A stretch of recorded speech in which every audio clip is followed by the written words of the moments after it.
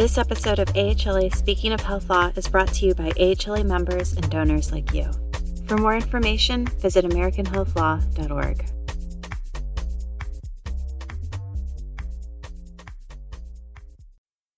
Hi, I'm Norm Tabler with this month's edition of The Lighter Side of Health Law. Charging an arm and a leg. You could charge Cedric Lodge an arm and a leg, and he could pay it, literally. At least, that's what the federal indictment against him says. Cedric was the manager of Harvard Medical School's morgue, which is pretty handy considering his side business, selling body parts.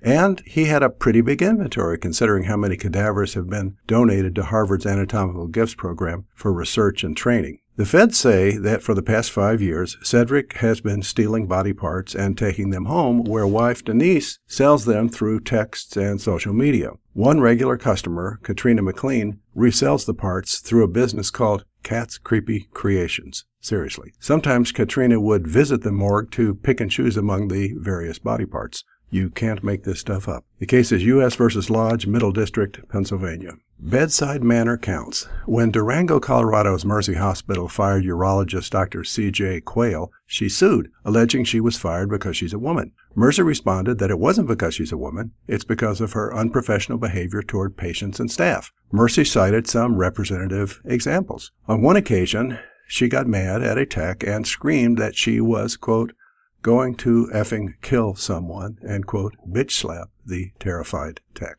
Another time, when she was inserting a catheter in a cancer patient, visibly in pain, she told him, quote, you should have taken responsibility for your health. That's why you're in this situation. When the patient asked her to answer some further questions, she refused, calling the patient a rectum, only she didn't use the word rectum.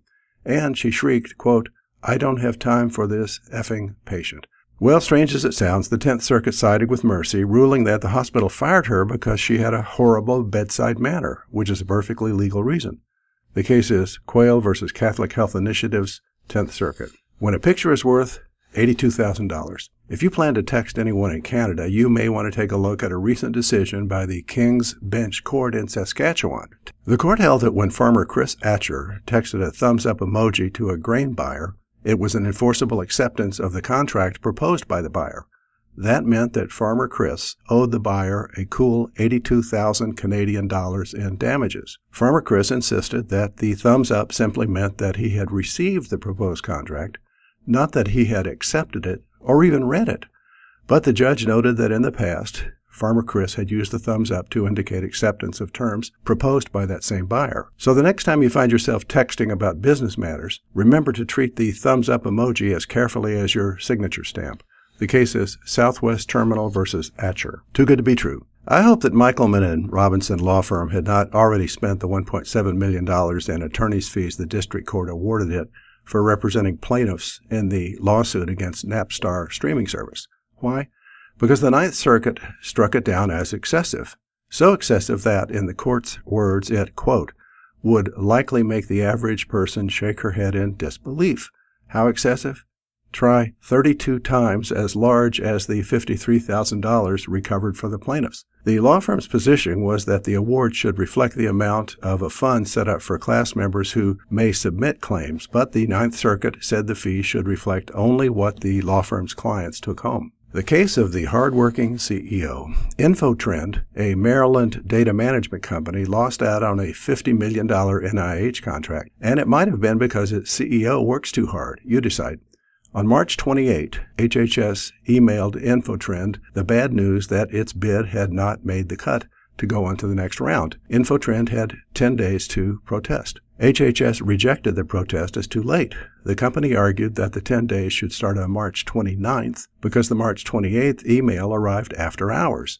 That would be true, ruled HHS and the GAO, but your CEO was working late on March 28, and he opened the email that evening, giving your company actual notice on the 28th. Your protest was a day late and $50 million short. So there you have it. The company lost the right to protest because its CEO was working after hours. The fury of an attorney scorned. Shakespeare told us about the fury of a woman scorned. Now Elon Musk's Twitter tells us about the fury of an attorney scorned. Twitter, newly acquired by Musk, alleges that its former top legal officer expressed his fury in a dramatic way. The lawsuit says he was on notice that he would be fired the moment the sale to Musk closed. So he signed off on an agreement to pay law firm Wachtell Rosen a $70 million bonus, a success fee for representing Twitter in its battle with Musk.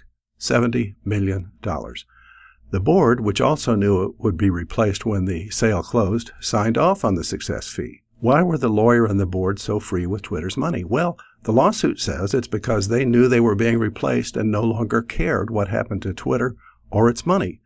The suit focuses on the timing to prove its case, and the timing is pretty darn interesting. The transfer of the $70 million bonus to the law firm went through at 10 minutes before the 4 p.m. closing. The lawyer who approved it was terminated at 4:01 p.m.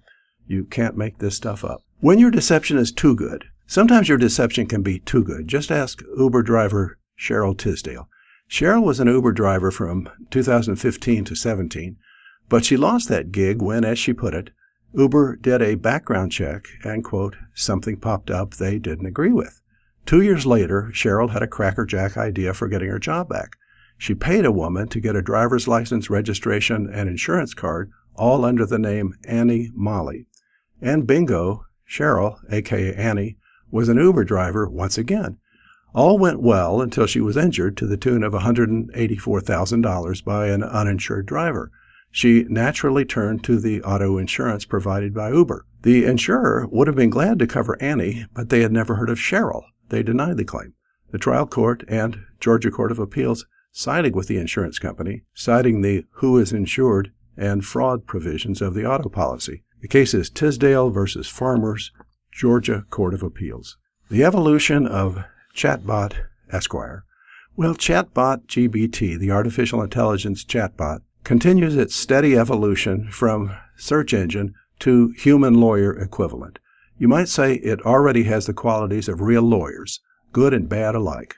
First, an experiment at the University of Minnesota Law School demonstrated that the chatbot could pass exams at the law school level sufficient to earn a JD, albeit with a tendency to coast along with a gentleman's C and on probation. And everyone has heard that New York lawyer Steve Schwartz used a chatbot to write a brief in federal court. The chatbot fulfilled the assignment, albeit with a tendency to fabricate cases when it couldn't find any. Well, now chatbots have passed a third milestone in their evolution. A chatbot has been sued for legal malpractice. That's right. Chatbots not only practice law, they get sued for legal malpractice, just like real lawyers. Jonathan Feridian sued the company Do Not Pay, all one word, self-described as, quote, the world's first robot lawyer. The company reports that it's called Do Not Pay because it's for people who want legal service but don't want to pay a lawyer. Jonathan says he used Do Not Pay for legal drafting, demand letters, and small claims filing, and its performance did not live up to his expectations. And according to his complaint, he was shocked to discover that the chatbot doesn't have a law degree and isn't a member of the bar. How could he possibly have known? By the way, Jonathan is using a human lawyer to sue Do Not Pay. The case is Feridian versus Do Not Pay, California Superior Court, San Francisco County. Complaint Department, sexually explicit books. These days you're always hearing about the term sexually explicit as applied to books, usually in connection with an effort to ban a book from a library or a classroom. The term bothers me. Why? Because the books people want to ban are not sexually explicit, they're sexually implicit. Say, for example, a book says, quote, humans reproduce through sexual intercourse. That's about as explicit as you can get, but I doubt anyone would try to ban it.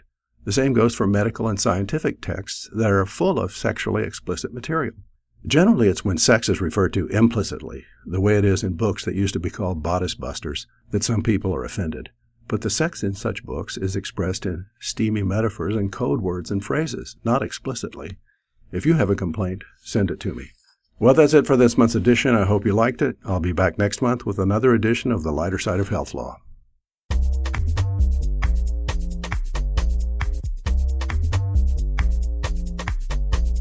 Thank you for listening. If you enjoyed this episode, be sure to subscribe to AHLA Speaking of Health Law wherever you get your podcasts. To learn more about AHLA and the educational resources available to the health law community, visit AmericanHealthLaw.org.